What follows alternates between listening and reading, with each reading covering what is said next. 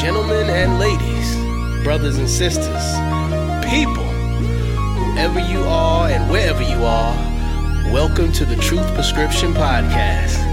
I'm your host, Dr. Sekou Gathers, and each week I interview successful people from around the world and discuss how accepting the truth can propel your career and help you live a life of gusto and purpose. No mantras, no gimmicks, just the truth. So close your eyes and open your ears, and let's get into this. Come on. Yes. Good people. We are back. Truth Prescription Podcast, episode number 27.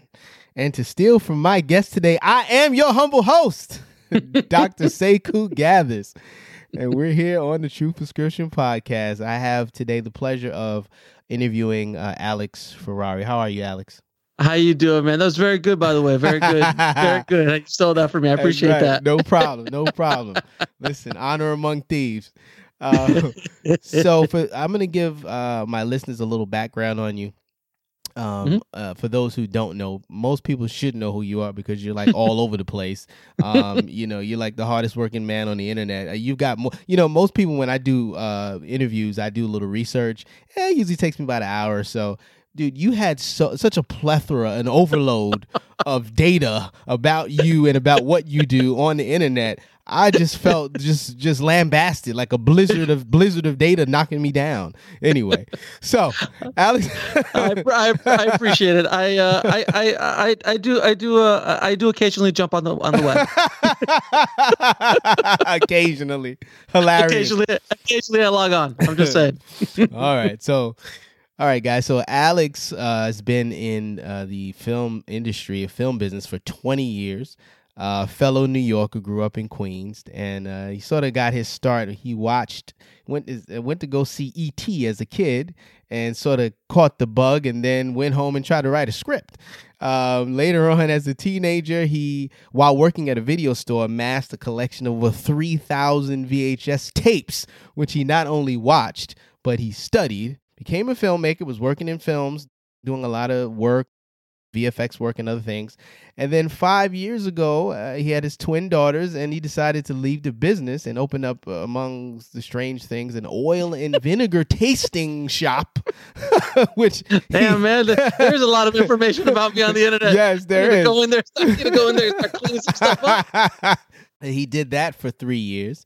And by his own admission, he said he felt his soul was gone. He felt beaten down by life and his soul was gone. So he had to get back to the films and eventually found his way back. And now he's worked on over 1,000 feature films, short films, music videos, documentaries, to name a few. And as a director, his films have graced stages at over 600 film festivals around the world.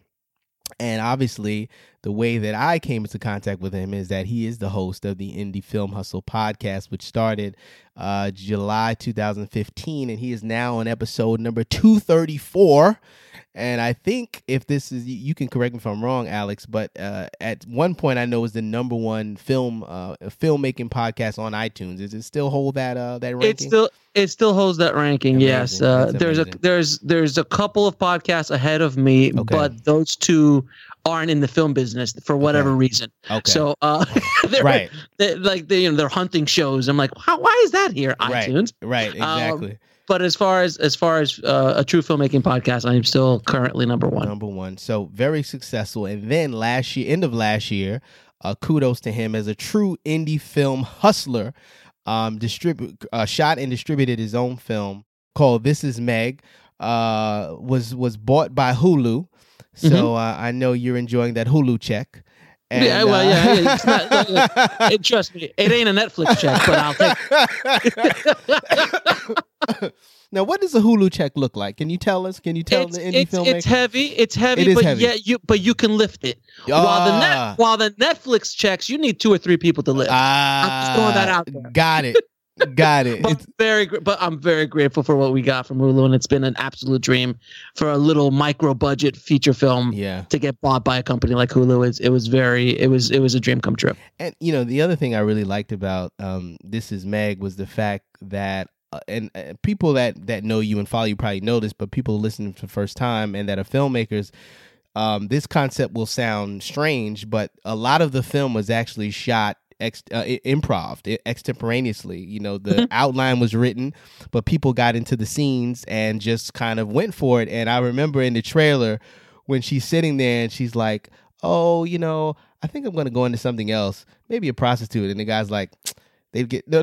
The guy says maybe a prostitute, and she's like, no, they get too many diseases. And I started cracking up. But after finding out, I realized that was probably an improvised line, right? It was. And so it's so amazing. So congratulations to you for just doing something so out of the box and being successful. But now, before we jump into the Truth Prescription, why don't you tell us about your new film, which you shot at Sundance this year? Yeah, the new film we shot this year is called On the Corner of Ego and Desire. Okay. And is the first feature film, to my knowledge, that has ever been shot with the Sundance Film Festival and Park City as the backdrop. Nice. Okay. And I wanted to shoot a film. We shot it in record time. So it was pretty quick. And a feature is a full feature. No, it's a full feature. It's a full feature film. It's a full feature film, not a short. It's amazing. And it's basically about three hapless filmmakers or clueless filmmakers who are trying to find a producer. They're hunting down a producer at Sundance for the first time, trying to hunt down a producer that is supposedly going to buy their movie. And they go through this incredible kind of like Dante's Inferno. Okay. Going through Sundance for the first time. By the way, they're doing it all in 24 hours, which is insane. They're so far up their own ass as far as ego is concerned. It's not even funny. Right. So it's basically an exaggeration, but yet not really, of people I've met. Yes. and worked with in my life. Oddly enough, people who have seen the film, they go, "Oh, I know her." Wow. I go, "You know the actress?" It goes, "No, I know that person. Wow. I've worked with that person." I'm like, wow. And it's very, very scary. But if I can pitch the movie itself that they're selling, please do. It is The Shape of Water meets E.T. with Transformers Drizzle Bones. That movie's not going to get made. The movie was made in the movie. It's the movie they made, which was of course shot in black and white and mostly in slow mo. So black and white and slow mo. So this is the opus that they're trying to sell throughout Sundance. Oh my goodness! And in all honesty, it was a I wanted to create a This Is Spinal Tap kind of movie for independent filmmakers. Got it. I wanted to create the satire of what indie filmmakers go through, and also hopefully an allegory of what not to do. Yes. So it is very heartbreaking. It is very funny. Yeah. And if you've never been to Sundance, this movie, after you watch it, you will feel like you've been at Sundance, because I've been to Sundance 6 times, and my producer's been there 20 times. Sheesh. So we know the layout very well, and we shot everywhere. Okay. And it is literally just grab a camera and let's go shoot something. And it was done the same way as Meg, where I wrote down, and this one I wrote down a complete scriptment of the movie. Okay. And we went out on Main Street with thousands of extras behind us. Did the extras know that they were extras? No, absolutely not. Absolutely not. People always ask, "What about permits?" I'm like, right. Badges. We don't need no stinking badges. Right. No, right. I was going to ask you about that. That's funny. No permits. No, because my theory was that at Sundance, during Sundance, no one's going to notice another camera. Right. That was a good theory. Yeah. And as long as you don't walk around with 1,000 people around you, which it honestly wouldn't have really mattered, even if I did, I noticed afterward. Yeah. Because no one's crazy enough to shoot a movie at Sundance. Like, who would do that? That's absolutely nuts.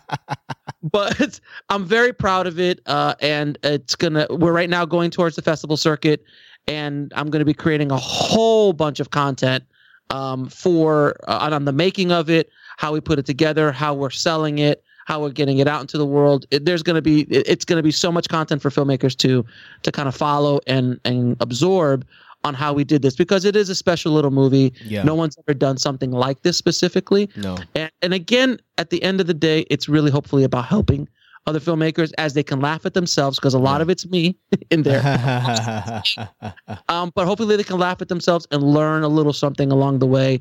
And like you saw, like we said off air in the trailer, there's some one-liners in there. Hilarious. Yeah, pretty funny. And it is built for filmmakers, for cinephiles, for filmmakers. It is as custom built for that audience as any movie I've ever seen. Okay. So I hope people enjoy it. Okay. Oh, absolutely. Now, do you think it will screen eventually at Sundance? Oh, God, I don't know. Are you going to push for that? Yes, I am, because I'm crazy. We're not waiting a year, because as of this recording, I mean, we literally we shot the movie at Sundance, and within 5 weeks, we had the movie done. Wow. The whole process of it was fast because I was rushing for a festival. Got it. Because I generally preach against killing yourself over festival submissions, but this movie, once I saw it, I was like, you know what? This movie has a chance at some of these bigger festivals. I feel it. Yeah. My bones. I might be stupid. I might be ignorant or whatever. Yeah. But I feel it has a shot. So we're going to submit it to a bunch of other big film festivals. And if at the time that Sundance and or Slamdance is going on, and if we haven't been at big festivals or they'll accept us, my God, that would be the most meta thing ever. I'm telling you, that'd be awesome. Watch my movie in the Egyptian theater, watching the Egyptian theater while filmmakers inside the movie are watching the Egyptian theater. It's just crazy. It's crazy. My mind's blowing up as thinking about it. But it would be wonderful. It would be an absolute dream come true. But it's not my goal. My goal is to get it out. I really don't want to wait a year, but we'll let Sundance know about it, and if they're interested, we'll definitely have a conversation. They're probably going to be like, "How did you guys shoot this under our noses without us knowing?" We actually literally went to festival headquarters and shot 2 scenes there. I'm not kidding. We literally went to festival headquarters in the movie, and I'm telling the crew, which was basically 3 other people, and the cast, I'm like, we are in the belly of the beast, and let's just go. And we shot literally in the middle of festival headquarters. And they probably thought it was just somebody doing an interview for a YouTube channel or something. Yeah, because the camera was really small. What'd you guys shoot with? We shot the pocket camera, the Blackmagic pocket. You shot with the pocket. Wow. Pocket, yes. Wow. Well, let's jump into Truth Prescription. Sure. For my new listeners, I will just explain, the concept or the premise behind the show, which is that all successful people, no matter their industry, have had to deal with certain truths, and it was accepting those truths that allowed them to break through and become more successful. So, Alex. Yes, sir. In your 20 plus years doing this, we're going to start with a professional for you. In your 20 plus years of doing this, name me a truth that it took you a long time to sort of accept, and that when you accepted it, you were able to move leaps and bounds ahead of yourself and create more success. I have 2 truths that I had to go through. One is not to attach myself to outcome. Mm-hmm. So when you're making whatever you're doing, a lot of times people will get caught up in, if I make this, for me, it's a film. Mm-hmm. If I make this movie, this is going to be the one. This is the thing that's going to blow up. Mm-hmm. It's kind of like going up, if I may use a baseball metaphor, it's going up to the plate and swinging for a home run every time. Yeah. And every pitch that shows up, if I have to hit a home run. Yeah. Where the world doesn't really work like that, and baseball doesn't even work that way. Baseball is you're failing 60% of the time, 70% of the time at the top level of baseball. You're failing 60 to 70% of the time. So the way I started looking at things is I'm going to start going for singles. As opposed to going for home runs, because singles are still getting me on base, getting me closer to the home to getting a run. Got it. And I just kept going in. It's like every time I go up to shoot a movie or to do a project or something like that, I don't go for a home run. You think about it, of course, but it's okay to swing and get a double, to get a single, to get a triple. And then occasionally you keep going up the plate enough, you're going to smack a home run one day. So, because some of us are gifted that can go up and start smacking home runs right away. And I can list a ton of filmmakers that did that. Yeah. But they can't maintain that. No one can. Yeah. Not even the best baseball players in the world can do that. Like I said, they fail 60 to 70% of the time. Yeah. So that was the one big truth is letting go of outcome. And I did that with Meg. with This Is Meg, my first feature. Okay. And I definitely did that with my second feature. Just like, hey, I'm not going to attach myself to outcome. I did it with Indie Film Hustle. You did. With the podcast, with the blog. You just loved it. It was for the love that you did it. At least in the Indie Film Hustle.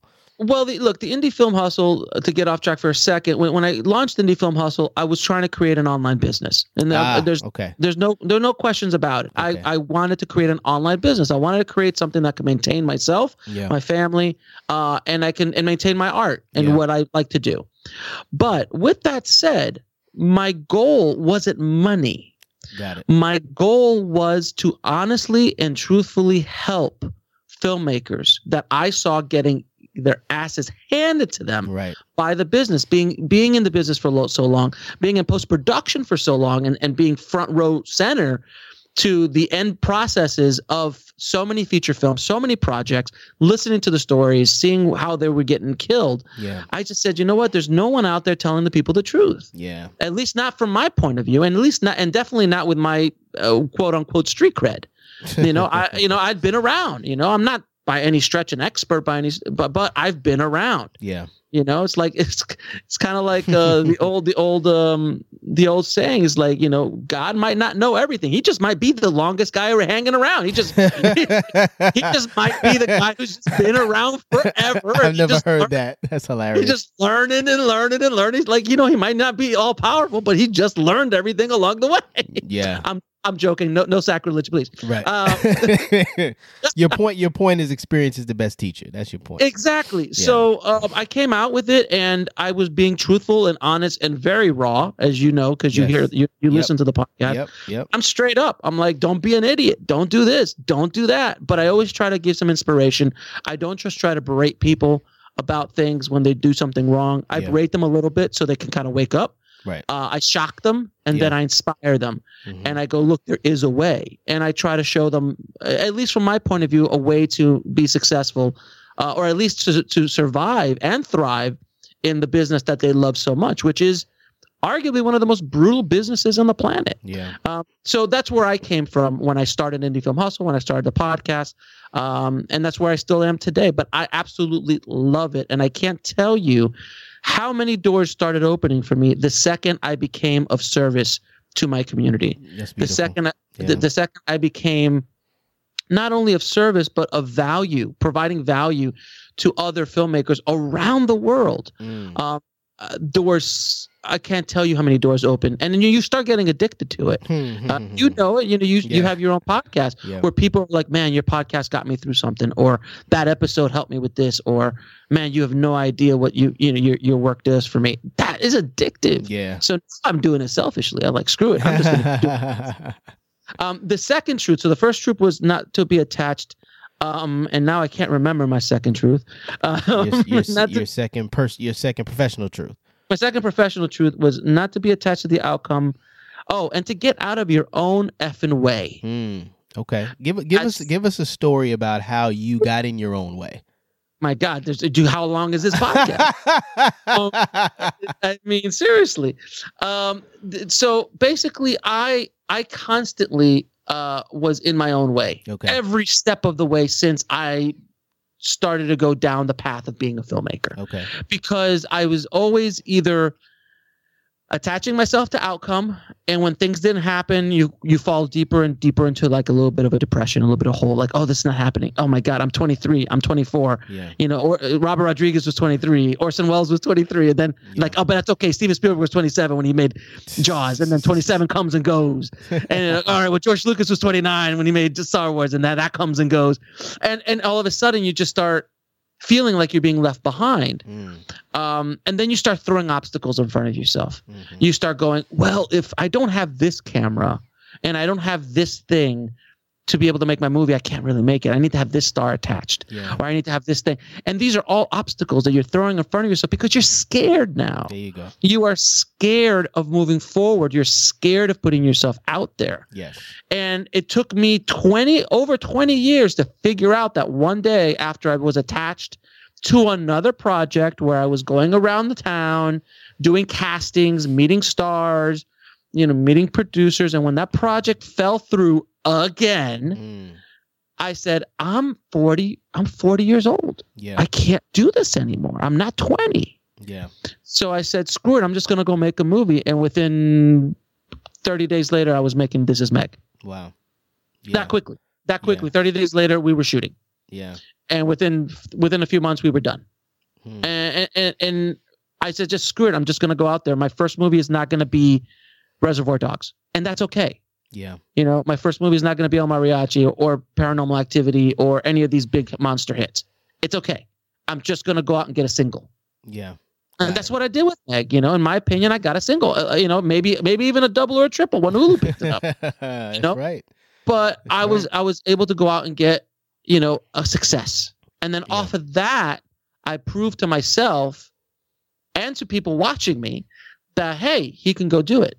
And I could go do this. So that's why, you know, when On the Corner of Ego and Desire came up, I was like, oh yeah, let's go do this. This is crazy. Let's go do this. Yeah. And I was able to do it. And within 5 weeks, 6 weeks, we were done with an entire movie from shooting to end. And there's something to be said about that. Yeah. It's almost fearlessness. Yeah. It's the fearlessness I felt when I was 20. Because when you're 20, you have no idea what's coming. So you're fearless. Right. It's true. Like you think you could take over the world, and you're absolutely fearless. Yeah. So when I was 20, I felt that way until the business and the reality and the universe and the world starts beating you down a bit. Mm-hmm. And every year that goes by, you just get a little bit more dinged. Mm-hmm. You're not as pristine as you once were. Well, now I've come out of that beating, or that I've taken for 20 years. And said, oh, okay, now I can go back to being fearless again. Yeah. But now I also have 20 years of experience behind me. Right. Now, and that's the most wonderful place to be as an artist, as someone who's seasoned, who still has lots to learn. Don't get me wrong. I got tons to learn still. But someone who's been around the block and who's fearless. And that is the best place to be as an artist, because you cannot make great art without being fearless, without pushing the envelope, without doing things that no one else has done. Believe me, you have no idea how many people I looked into their eyes and said, hey, I'm going to go make a movie at Sundance this year. And they're like, what are you talking about? Like, are you crazy? Like I told you, like, oh yeah, I made a movie. Oh, your movie played at Sundance. No, I shot a movie. They're like, what are you talking about? Even one of my actors in the movie, who was at a big Sundance party that night, where he had to go at like 1 o'clock in the morning to shoot a scene at our party, he's telling like all these big producers and stuff, oh, I got to go shoot a scene for a movie. You've got a screening? No. I'm shooting a movie. What movie are you shooting? There's no movies that are shot here. Right. Yes, I'm shooting a movie. Like, it's just mind blowing to people. Yeah. And even people who were in the process of making that movie didn't understand what was going on. They're just like, look, we're here. We trust that you're going to do something with this. Right. And 5 weeks later, when I show them, they're like, holy crap, this is a movie. Right. It's like, holy, like, what are you talking? How did you do this so fast? Yeah, 5 weeks. That's almost unheard of. It takes my editors 3 or 4 months just to get me a rough cut. Right. And I'm like, well, you know, after 20 years, you put a couple tools in the toolbox. Right. And that's you edited it yourself, right? Correct. Yeah, I did all the post myself. Other than audio, I did all the post myself. Yeah. And but that's because of, you know, it's all my camera gear. You know, my DP and I worked very closely on everything, you know, on the look of it, on the lenses I wanted. I mean, I was very involved, to say the least, on the project. But I had wonderful collaborators with me on the entire show, which was wonderful. And but again, no one really knew, including myself, what we had at the end of it. But that was that fearlessness that you have to have in any aspect of your life. Because I always tell people, now recently I came up with this, people get all, I'm scared, or I don't want to do this. I go, look, dude, or madam. I go, madam. Madam. I know, right? Like, because I'm from the 1800s. Right. I go, look, dude or miss. Right.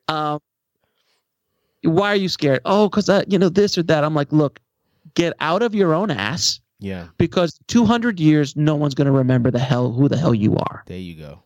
I love it. And no one's going to remember anything you did. Okay. Now, if you think you're going to be Steve Jobs or these guys or Shakespeare, great. that's fantastic. Then that should give you more energy to do more things. But more than likely in the next 500 years, whether you're the greatest thing since sliced bread, something's going to happen that your stuff's going to get wiped away. Yeah. You know, hard drives will be wiped out. A meteor comes by, dings the planet for a second. It's gone. So don't get so caught up with yourself and get out of your own way, get out of your own ass, and just go out and do it. Just do it. Because at the end of the day, no one's going to remember this anyway. So why not be fearless with what you do in life? Why not be fearless? My first guest, Anthony Watkins, said, "Fear is false evidence appearing real." And I always loved that when he said it. It's just great. You know, it's so true. Yeah, it's so true. False evidence appearing real. You know, but you're right. You know, if you don't do anything, nobody's gonna ever know. You know, it's funny. You titled your film On the Corner of Ego and Desire, but you have to have a little bit of you need to stand on that corner a little bit in order to get things done, don't you?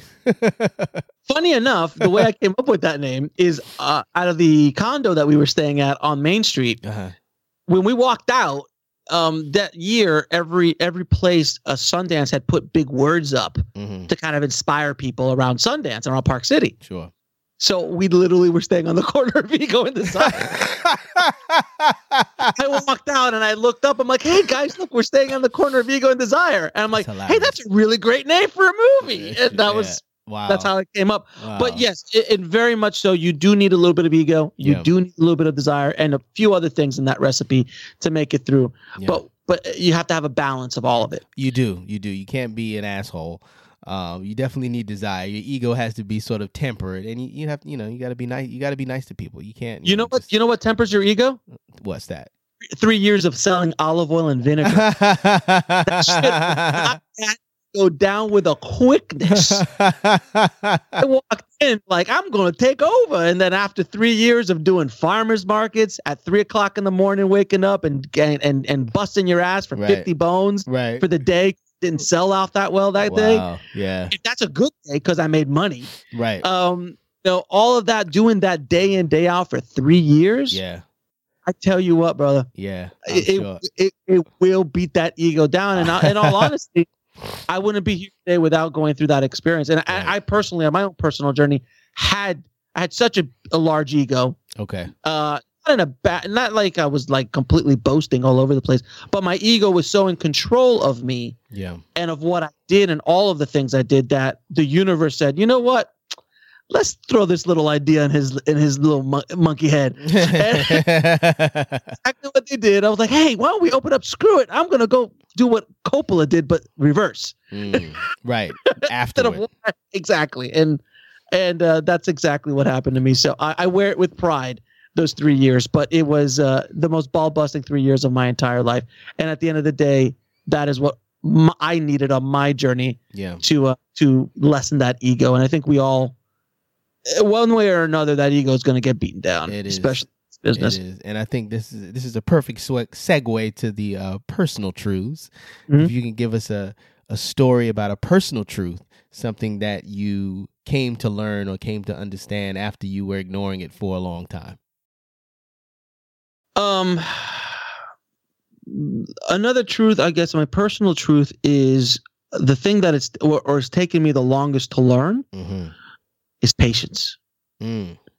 Patience, patience is a truth that, not only in my career but in my life, I was always so. I need to go. I need to get to the destination. Yeah, and I was not enjoying the journey. Right. And the problem is that you live most of your life on the path. Yeah. You don't live your life at the destinations. Yeah. There's small segments of the moments in your life. Most of it is walking towards that destination or working towards that destination. So if you don't enjoy that journey, you're a miserable mofo. Every day. Every day. Yeah. Every day. Right.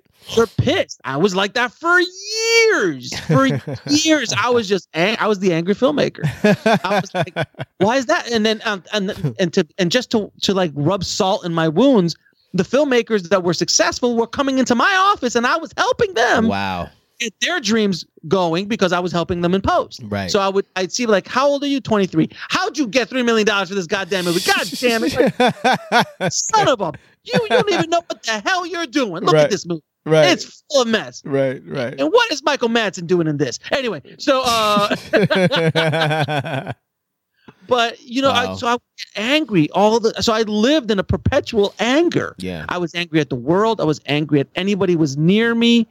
And you know, it was just, I was always like, you know, I wasn't like a bitter guy, but I was an angry guy. And there's a difference. So it's like a low level of anger just sitting there all the time. Always just simmering to the point where if anything popped off, boom, it just go. Yeah. Road rage, boom, just pop off. Got it. Yep. I understand. You know, and we all feel it. And it was that anger of, because I wasn't enjoying the walk. I wasn't enjoying the journey. I wasn't enjoying the grind. Yeah. And that is what Indie Film Hustle taught me, is to love the daily grind, because you know as well as I do, getting a podcast off the ground is not easy. No.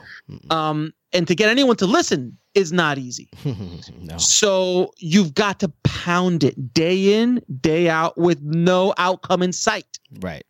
No outcome in sight. Right. You know, like it's going to take years. Yeah. It's going to take years before. And I was lucky. I was able to generate a lot within a short amount of time with Indie Film Hustle. Right. But from where it hit #1 for the first time to where it is today, it's monumentally different as far as audience size, as far as everything I've gotten done, everything from that moment. That's almost 2 years. Okay.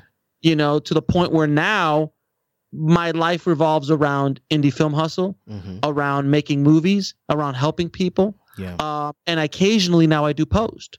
Okay, where occasionally, very occasionally now. I don't do it often. I do it mostly for friends or people I know. Okay. I consult and stuff like that, but I don't do it as much because I don't have the time. Yeah. And also I don't need to, because financially I've been able to build something up to the point where now I have a choice, and I've been very blessed and lucky to do that. Yeah, Indie Film Hustle has about 10,000 sponsors. so that's always a good thing. We just got 2 sponsors on the show. All sponsors, all right? Just 2 sponsors on the show right now for next month. And we got a couple more lined up. But That's right. But you're not talking about that, though. No, we're not talking about that.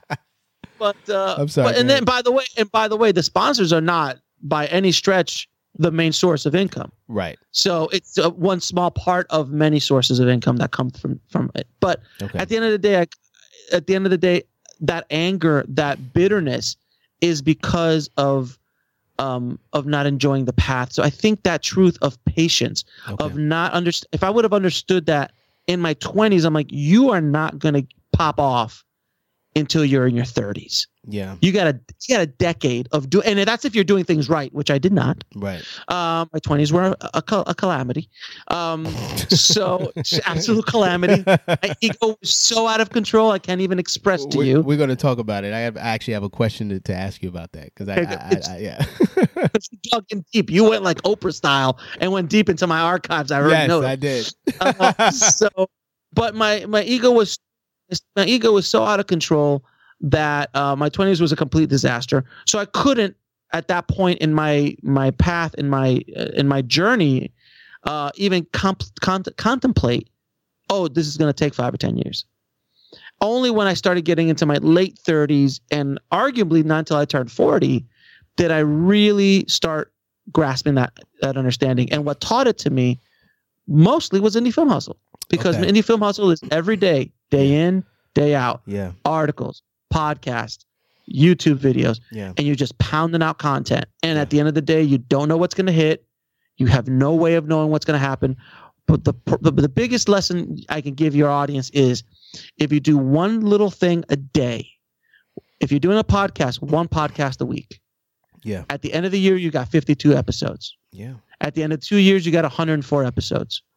And then all of a sudden you turn around, you've got 200 and some, 300 and some, 400 and some. Yeah. Same thing with write an article a day, 2 articles a week. If you're writing a screenplay, try to write for an hour a day. Yeah. If you're writing a book, make a whatever that number is, 5,000 words a week. Yeah. However you get there is up to you. You can knock it all out on Monday, or you could spread it out over the course of the week. But get that done. And in the next 3 months, you'll have a rough draft of a book. Yeah. It's that little stuff that, because by itself, it doesn't seem like a lot, but that brick by brick by brick mentality, and all of a sudden, you've built a skyscraper. Yeah.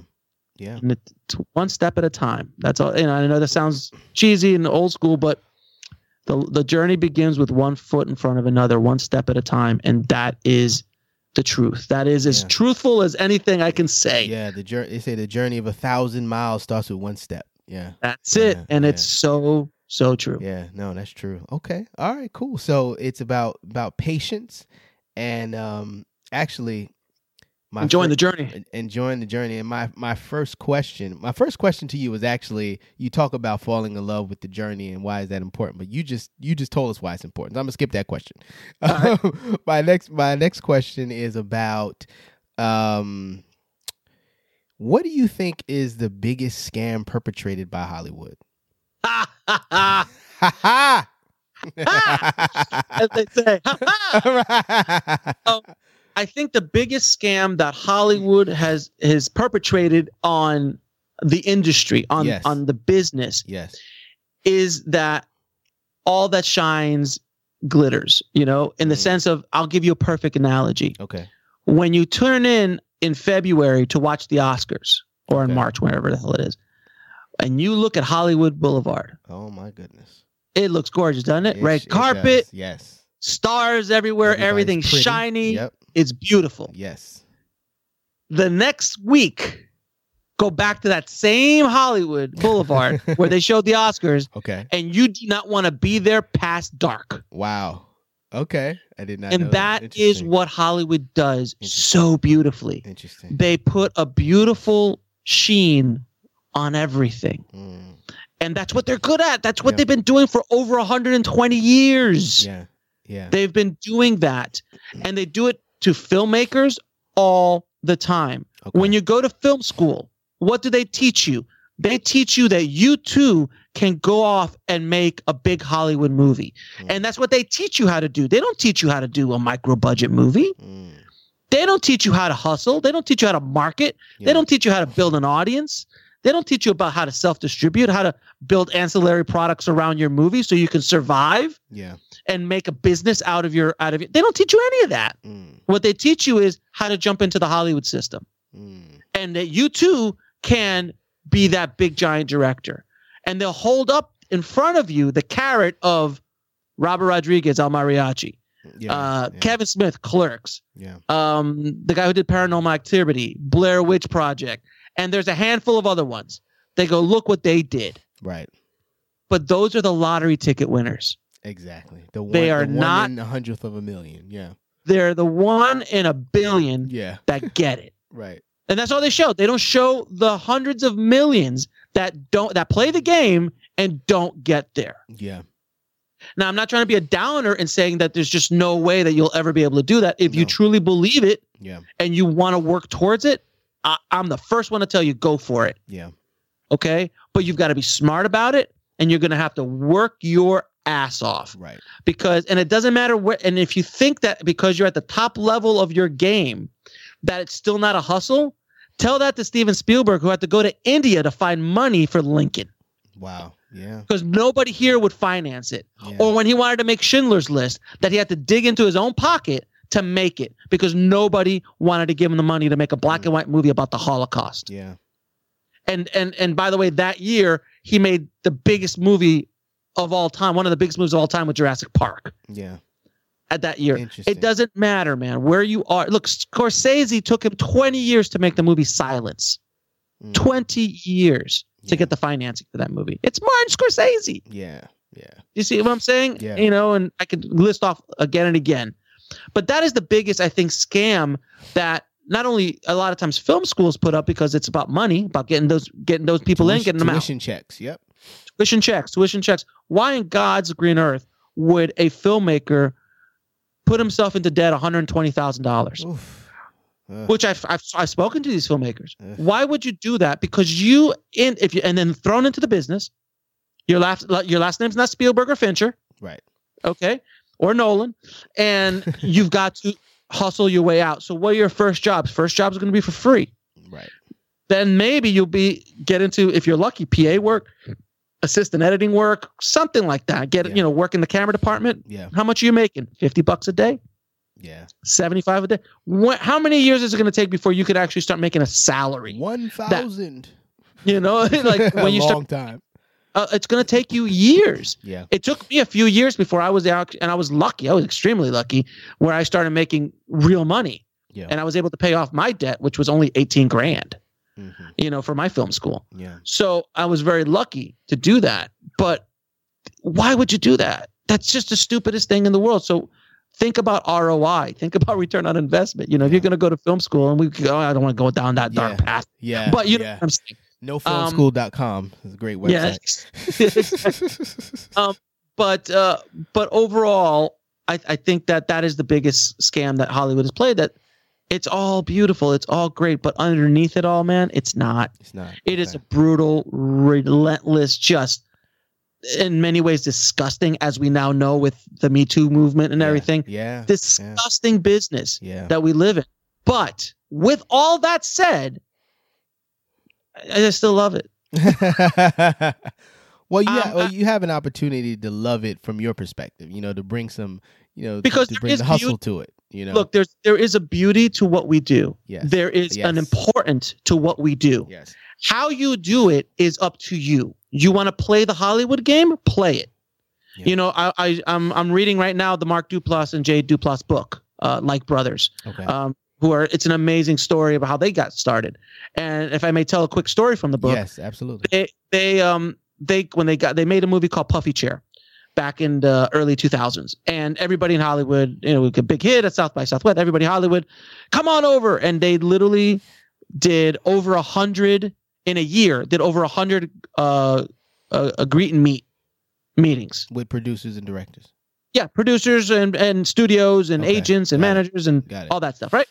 And that's what you do, a greet and meet. That's standard Hollywood practice. Okay. Where you just kind of go, you meet, you bullshit, you bullshit each other a little bit, you stroke each other's ego a little bit, and at the end of the no, it's the truth. And at the end of that meeting, you go, you know what, we should come up with something to work together on. And you never do it.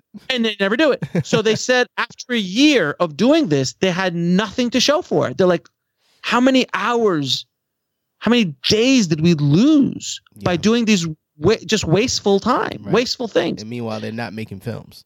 They're not making films. So at the end of that year, they said to themselves, they said, you know what? We're going to call up our representation and say we're not going to do any general meetings anymore. Mm. And they're like, what? How can that's just the way things are done? You have to do that. Yeah. And they said, nope, we make movies, not meetings. And I like it. Shortly thereafter, they were dropped by the representation. Okay. But you know what? They started making movies. Yeah. And they started doing it their way. And they're like, this is our process and we're not going to waste our time. Yeah. And that's what they did. And they are in the Hollywood system, but they're playing by their own rules. Yeah. And that's something that's rare, but can be done. Yeah. Using resources from Hollywood, but doing it your own way. And there's a handful of people who are doing that. But at the end of the day, you've got to be successful, be able to get the keys to the bank account, to get the keys to what Hollywood can do. Right. So it's not all doom and gloom, guys. It's not all like, we are in a nasty, disgusting business. Look, you can say that about any business. You can say that about the cookie business. I know the story of Famous Amos. It ain't a pretty story. Right. All businesses are like that, regardless. We just happen to be one of those businesses that is very out there and in the public eye because, it's fame, fortune, stars, all that kind of stuff. Yeah. But that, to answer a long answer to your question, I believe is the biggest scam that Hollywood has perpetrated on the public and specifically on creatives and filmmakers. Okay.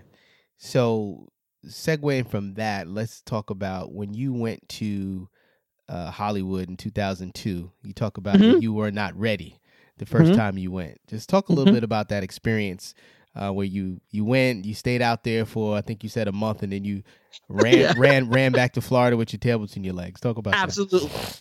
Well, first of all, I don't like when you say it. I'm the only one that I didn't like your tone or appreciate your attitude. But that was the past, man. That was the past. continue with the interview regardless. That was the past, man. Let's talk about the past. So, yes, in 2002, I went to LA. I had my editing demo reel that has done nothing but amazing things for me in Miami. Yes. Got me all my work. Yes. And I showed up to LA and basically said, I'm here. Daddy's home. Daddy's home, baby. Who wants me first? And I was, 27, 28 years old at the time. Right. And I've been a very big fish in a small pond down in Miami. You know, I was one of the bigger editors down there. I was working all the time, making really good money. Okay. And I decided, I'm gonna take my shot. So I went out and I was like, 30 days should be enough. Yeah. That's it. That's all you need. That's like 30 days should be fine. I'll just hang on one of my buddy's couches for a day for 30 days. It'll be all good. So that's exactly what I did. And then I ran around, dropped off 50 of my VHS demo reels, and faxed out 250 resumes. Wow. Okay. And I got 3 responses. Okay. After I left. Basically, after I left. Wow. I took a couple meetings though while I was there, but since I didn't live there, right, it was hard to get in. And I got ticketed 3 times for parking. And it was just brutal. I was just eaten up and spit out by the town. And this town is, if you're not ready for it, it's like New York, man. It will tear you up. Yeah. And I was just, literally fresh off the turnip truck. Yeah. And the town ate me alive. So it took me 6 years before I came back. Mm-hmm. But when I came back, though, I came locked and loaded. I came locked and loaded. I had a plan. I had my girlfriend who then became my wife at the time. We had DVDs that we were going to sell. That's a whole other story. And I was lucky enough the second I landed, I got a job, freelancing, doing a feature, then I started doing other things. And right after the crash, and I worked right through the crash. My wife had a job, and, luckily we didn't feel the crash at all. Yeah. And we just ran right through, and I just kept working and working and working because I hustled my ass off. Yeah. And within a few years, I had, just so many projects under my belt because I just did not stop working. Yeah. So, but you have to be ready. You have to be very calculated when you make a big life change like that. Yeah. I know it's very romantic, the whole, I'm Madonna, I have $20 in my pocket, just drop me off at Times Square kind of thing. Right. That's a wonderful little story. Yeah. But we ain't all Madonna. Right. And it ain't the 80s, early 80s or whenever she came in. But, I think you have to be a little bit more calculated about it. So I'm all about taking risks, being fearless, but don't be stupid. Right. Because I've been that. Okay. Don't don't go into the wind going, I'm just going to go make it. Like I did in 2002, like I'm here. Like it doesn't work like that. You really have to be calculated about these kind of things. Okay. And save your money and do your things and just be smart, analyze. I came 2 or 3 times. Where am I going to live? How much is it going to cost? All this kind of stuff. And how much money do I have in the bank? Do I have 6 months? Do I have a year? Yeah. Of savings just in case I can't work at all? Yeah. They say you need about a year's worth. About of a year. You need easily a year of money in the bank to make a go of it. Any new place. In all honesty. Yeah. That's that you've gotten nowhere and you've made no money and that you cannot get work. Yeah. For a year. Yeah. And if you can't make it in a year, you might have to go back or figure something else out. Or drop your expenses even more and stretch that money a bit. But ramen noodles, ramen, organic. Because we're here, it's LA. It has to be organic. Everybody's vegan in LA. It's funny. You know what? To be honest with you, I had to tell you, but I'm vegan. So so am I. It's all good. So am I. I'm a clean. So am I, and I live in Jersey, so it's all good. It's a lot rougher out there. It gets a little rough sometimes, but you pick your spots. You pick your spots. No, you come out here, boy. Every 5. You got a vegan chef. Oh, it's good time. He's vegan out here. It's funny. I in the summer I met the president of his company on vacation, and I was just telling him about the script I was writing and some stuff I want to do. Sure. And he just like stopped me in the middle of my tracks, and he was like, "You need to move to LA." Shit like that. And I'm like, no, dude, that's your advice? No, absolutely. Absolutely. Absolutely. You are wasting away in Jersey. I love Jersey. I love New York. But if you want to be in the business, you got to go where the business. I always tell people, you want to get hit by a car, you got to go where the traffic is, man. Yeah. That's I like that. Yeah. All right. Last question before we jump into Yes or BS. Tell us, has selling This Is Meg opened up any non sort of indie opportunities? And if not, would you be open to that? What do you mean by non-indie opportunities? Meaning Hollywood Studios says, listen, here's $10 million, make a film. Oh, no. The movie has not done anything like that. I'm being frank and honest. I'm saying meaning like people saw, like let's say somebody at Universal saw the film and they're like, oh, this guy can direct. Let's take a meeting with him and see, maybe we can put him in a project. Yes, I would absolutely be open to that. Okay. Okay. Absolutely. If you're offering it, yes, I am available. No, okay. The movie itself, This Is Meg, I knew what kind of movie it was. I knew what it was going to do for me in many ways. It did a few things that I didn't expect it to do. I had no illusions or delusions that this is a kind of movie that a Hollywood studio would try to approach me about. Okay. Or try to contact me about. Okay. It's a dramedy. Yeah. Shot very quickly in a weird kind of mumblecore fashion. Okay. That is what studios are doing now. I got calls off of my short film Broken from studios, which was an action visual effects extravaganza back in 2005. Interesting. Because that was the kind of movies that they were looking for. Okay. Got it. So I had no expectations of that from this. And I honestly don't have that expectation from Ego and Desire to a certain extent. Depending on where the movie goes, it might open some doors for me. Yeah. And I think it has a much better chance of opening doors for me than my first film. Okay. But I knew what the first film was about. For me, it was about getting a movie made, getting it out there, getting it sold, and proving to my audience that it can be done. Right. And that's what I did. With the second movie is a little bit different, and the third movie, and so on. But I do believe that Ego and Desire will do that much more than Meg did. But am I open to it? I'm always open to opportunities when they come knocking. You have to be. Yeah. Because you never know what an opportunity can lead to. It might not be what you want to do right then and there. Right. But that could lead to something else. Yeah. Or that could be like, oh, I remember how I talked to this guy. He shot this movie at Sundance. Man, I know you. How much you have that movie? $3 million. Man, he'd do really great with that budget. Yeah. He's been. I'm gonna introduce you guys. Right. Right. And that's happened. And you'll find this out as you continue to grow your podcast. The connections you make doing the podcast. Yeah. Yeah. Are true. insane. Yeah, the amount of connections and people and opportunities I've opened up just purely by having a platform that I can speak to people I want to speak to. Yeah. I just reach out to them like, hey, you want to be on the show? And great, now I got an hour of their time. Yeah. Where nowhere in the world where am I going to sit down and talk for an hour with Russell Carpenter, the DP of Titanic. Right. Like I talked to him for an hour and a half, that's not going to happen in a normal environment. Right. Or even Philip Bloom, Phil Bloom. I spoke to Philip Bloom for an hour. Yeah. Like, who's what amazing. moment in life is that going to be there? Yeah. Or I'm talking to Jim Ools, the writer of Fight Club. Yeah. For almost 2 hours. Yeah. Like that does not happen. Yeah. So that was it. So what we're basically telling everybody is start a podcast. Everybody start a podcast. It will speed up your I'm just saying. Well, there's not enough of us out there. If you take that $10 million from Universal, you have to change it to just Hustle Podcast. It can't be Indie Film Hustle anymore. It just have to be Film Hustle. Yeah.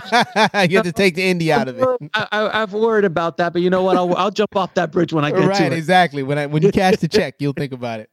And by the way, I have no illusions of like cashing that check. Okay, just so we're clear. Just so we're clear, I don't have any moral issues about, Right. I mean, look, if I get a movie that I want to do and I feel it's good and it's something I can do and bring justice to and hopefully put a message out there into the world, yes, I'll take that check. All right. But there's certain things I won't take a check for. Believe it or not, there are a few things. I believe it. Porn. I know you won't do porn. Well, I mean, we all have to start somewhere, man. The money.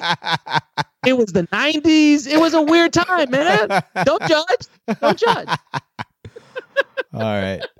Let's jump into yes or BS.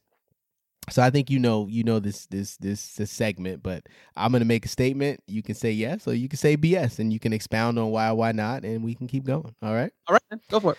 All right. Number one. Now number one, you kind of answered already, but I'm just gonna ask it anyway. Mm-hmm. Number one, directors can find more work in LA than New York. Yes. Okay, we're just going to keep going. Number two, I'm going to say yes because there's just more opportunity here, and I'll say exactly why. Okay. If the film business left New York, New York is still New York. Yes. If the film business left Los Angeles, I think the city would come crashing down. Yeah, it implode. Yeah, it's true.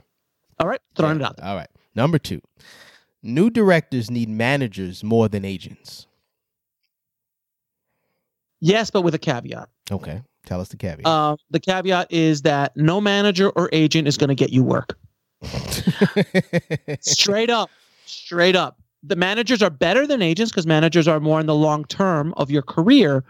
But if you're expecting that the second you sign with a manager, that manager is going to go out there, hustle for you, and get you a whole bunch of work, that is rare, or it's a unicorn. Okay. It's very rare. It does not exist. What they are good for is that when you go out and hustle your own gigs, you can use them in their office to make you look more legitimate. Got it. And two, they can negotiate deals for you where you shouldn't be negotiating your own deals. Okay. And that's and if that's the case, you could also just use an attorney as well. Okay. All right. Cool. Number three, an asshole director is acceptable if you make the studio money. Look, I think that's BS. Okay. To a certain extent. Yes, at the end of the day, studios will put up with an asshole director. And there are many of them. And the term asshole could be varied. It could be someone who's passionate, or it could be a straight up asshole. And I don't want to name names, but there are those. Yeah. Without question. Yeah. But at the end of the day, you as a director, if you want to be an asshole constantly, the moment you stumble, the moment you trip, it's over. Yeah. It's gone. Yeah. Whereas you're a good guy, people enjoy working with you. Yeah. You stumble, you fall a little bit, you make a little bomb here or there, people will give you another opportunity. Yeah. So as a general statement, don't be a dick. And I think that's the greatest advice you can give anybody in life. Just don't be a dick. That's what we're going to call this episode. Don't be a dick. Just don't be a dick. It's funny when you were talking about that. I was actually thinking about Ron Howard. Ron Howard. I did his masterclass, and he just seems like such a nice guy. First of all, isn't that the best masterclass? It's awesome. Yeah, it's awesome. I saw it. I took it. Yeah. It is by far the best out of all of them. Even Martin Scorsese's, which was nice and great. It was okay. Yeah, it was all right. Yeah, it was okay. Right. Yeah. It was for luxury. Yeah, exactly. But he took you through and went through the blocking. I mean, I was like, that was like to sit back behind a multi-Oscar winning director. Yeah. And he is one of those guys that I can't wait to see Solo when it comes out. Yeah. He's just one of those directors who is a technician. Yeah. He just knows it so well. Yeah. It was magical to watch. But yes, he is a nice guy, and he's gotten opportunity on opportunity again and again. And even though he doesn't hit 1,000, he doesn't bat 1,000. Yeah. Sometimes he strikes out on big movies. Yeah. But look at that. Oh, Ron's a good guy. Let's bring him into this Star Wars movie. Right. Which is, I'm sure, going to do all right. Right. Exactly. All right. Number 4. The cinematographer is more important than the camera or lenses. Absolutely yes. Excellent. Absolutely yes. Okay. It is not the plunger. It is the plumber. Good. I like that. Okay. It's always the plumber. It is never the plunger, because we're the only business in the world that asks how stupid we are. Like, what'd you shoot that on? What'd you shoot that on? Yeah. Whereas you don't ask a carpenter, what's your hammer, man? What's your hammer? What nails you use, man? Like, you never hear that. But in our business, it's all about the gear. Why? Because again, perpetrated by the industry to have us continuously buy new gear when the old gear is just as good and will tell a story. And at the end of the day, it's all about the story. So it's always about the driver, never about the car. All right. Number 5, Alex Ferrari will one day own a Ferrari. BS. Okay. Never ever own a Ferrari. I've been in Ferraris. I'm not a fan. I'm sorry. You know what's sexy? Miles per gallon. That's what's sexy. Right. Yeah. I'll buy myself a nice Prius, a nice Electra. Hey, look, man, I'm in LA. I can't be affording gas going to cost about $10 a gallon in the next 5 years. $10 a gallon. It's going to get to that point. So I'd much rather have electric or a Prius, sir. So I'm sorry if that's not cool, but that's all right. No problem. Number 6. Or a Tesla. Don't get me wrong. Or a Tesla. I'll roll with a Tesla. You roll with a Tesla. All right. I'll roll with a Tesla. Number 6. Being a husband is more difficult than directing a feature. I'm going to say yes. Because my wife. Excellent. Because my wife might listen to this one day. And I just want to cover my ass. So your ass is covered. Your ass is covered. I'll say yes purely because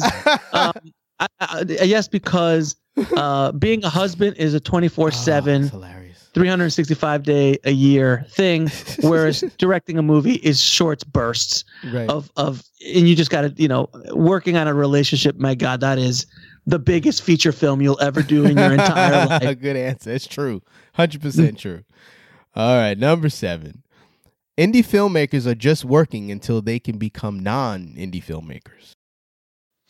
I think that's it's yes and BS both, because there are certain filmmakers who are just, they like, look at Christopher Nolan. He did The Following, then he did Memento. And the second he did Memento, which was an indie movie, or was under $5 million or something like that. Then he jumped right to a Hollywood studio movie, and then they gave him Batman, and he never looked back. Yeah. And now, when you're able to have complete control of all of those resources, why would you want to come back? Because he's making his indie movies with IMAX. Yeah, right. And that's a rarity, though. Yeah. That's a rarity. But there are certain filmmakers who live in the indie world. Jim Jarmusch lives there. The Duplass brothers live there. Lynn Shelton lives there. There's so many filmmakers. Kevin Smith lives there that maybe dabble in the studio, but they'll come back to their indie roots because they want the freedom. Yes. And they're artists, and it's not all about the money. Yeah. But then a lot of filmmakers just want to play with the biggest toys, and their stories need those resources. Like, you can't make a Chris Nolan movie on $10,000. No, it's just even a Fincher movie on $10,000. Fincher, Nolan, and any of those guys, Burton. You can't make those. They've gone to a different place in their career. The stories that they're telling need those kind of resources. But there are a lot of filmmakers who love to stay in that indie world. They stay, I think they stay indie because, like you said, the freedom. And it reminds me of an article I was reading about Spike Lee, a film he did back in 2013 called Old Boy. And it was a redo of like a Korean film.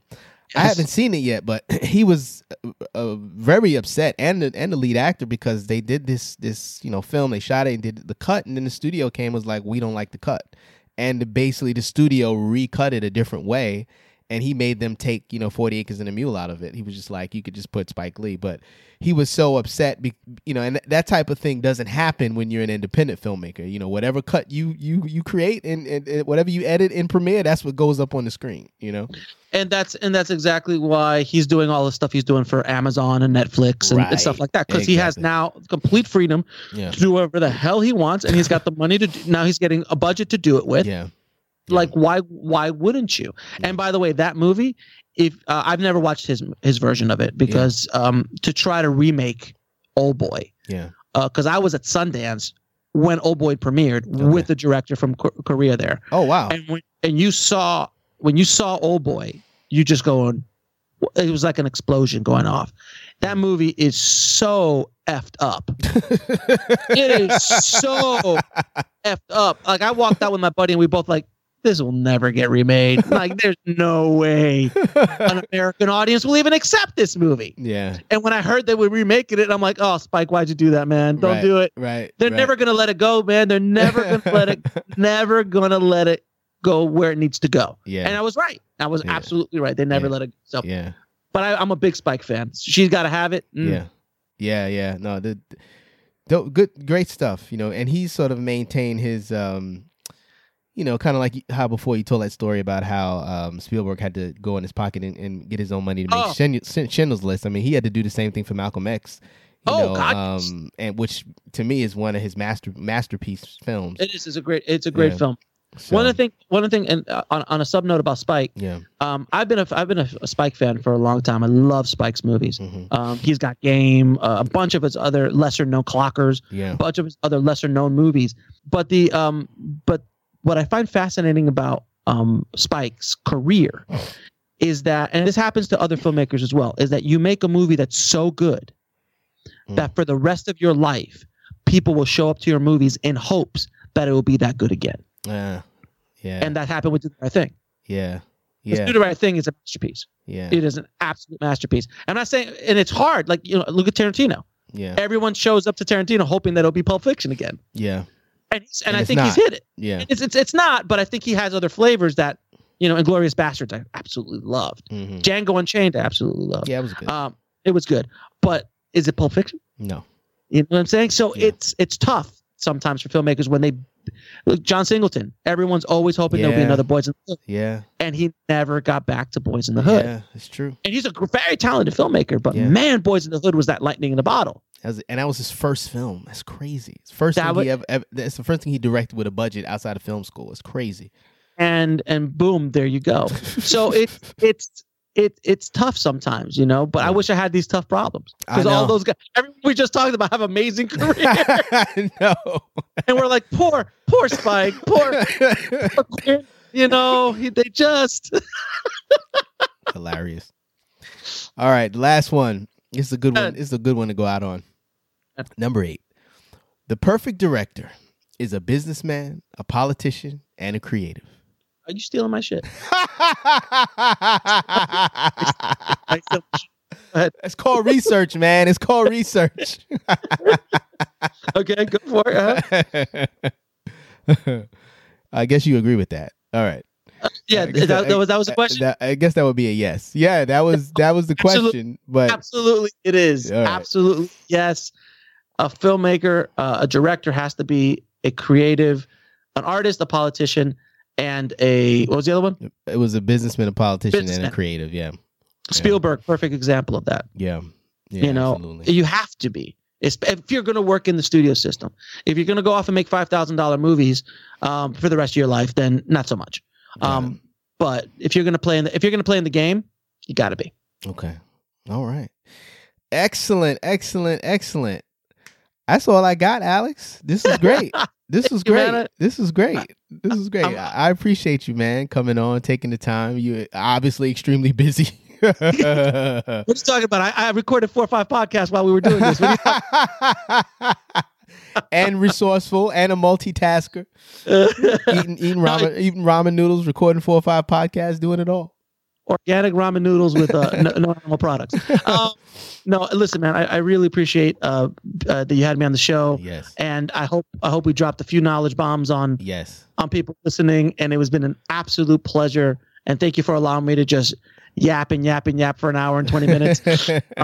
Hopefully someone picked up enough out of this, but it's been an absolute pleasure, man. Thank you so much. And nothing but success to you on your journey as a filmmaker and as your journey as a podcaster. And don't forget, you've got 2 years. Yes. Thank you. I got 2 years. Alex, you're going to be 60. Tell the people how they can find you on social media. You can find me at indiefilmhustle.com. Mm-hmm. And you can find me on social media at indiefilmhustle.com for Facebook, Twitter. Instagram is iFilmHustle because me and Instagram had an issue. Okay. And if you want to find anything about the movie, about my new movie, Ego and Desire, just go to egoanddesirefilm.com, which has the trailer and all the new stuff that we're going to be pumping out around that. And if you got Hulu, you can watch my first film, This Is Meg, which will be out, I think, until November of 2018. Yes. So it's still going to be free to watch there. If not, iTunes, Amazon, and all your other places you can rent it or buy it.